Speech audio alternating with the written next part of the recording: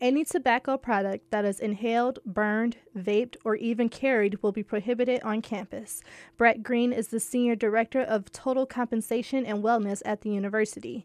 He says the goal is to let social norming help enforce the policy. Really, it's similar to what we've seen with seatbelt usage, is that people just now generally use their seatbelts. And we expect that over time, the campus community will realize that it's a smoke-free campus and we won't have that issue. Green says there will still be various levels of enforcement by the campus police, including ticketing to keep the university smoke-free. He says police involvement is a final step in the enforcement. Green says the university trusts its students and faculty members to spread awareness of the smoke-free policy. I'm Brianna Tinsley, WDET News.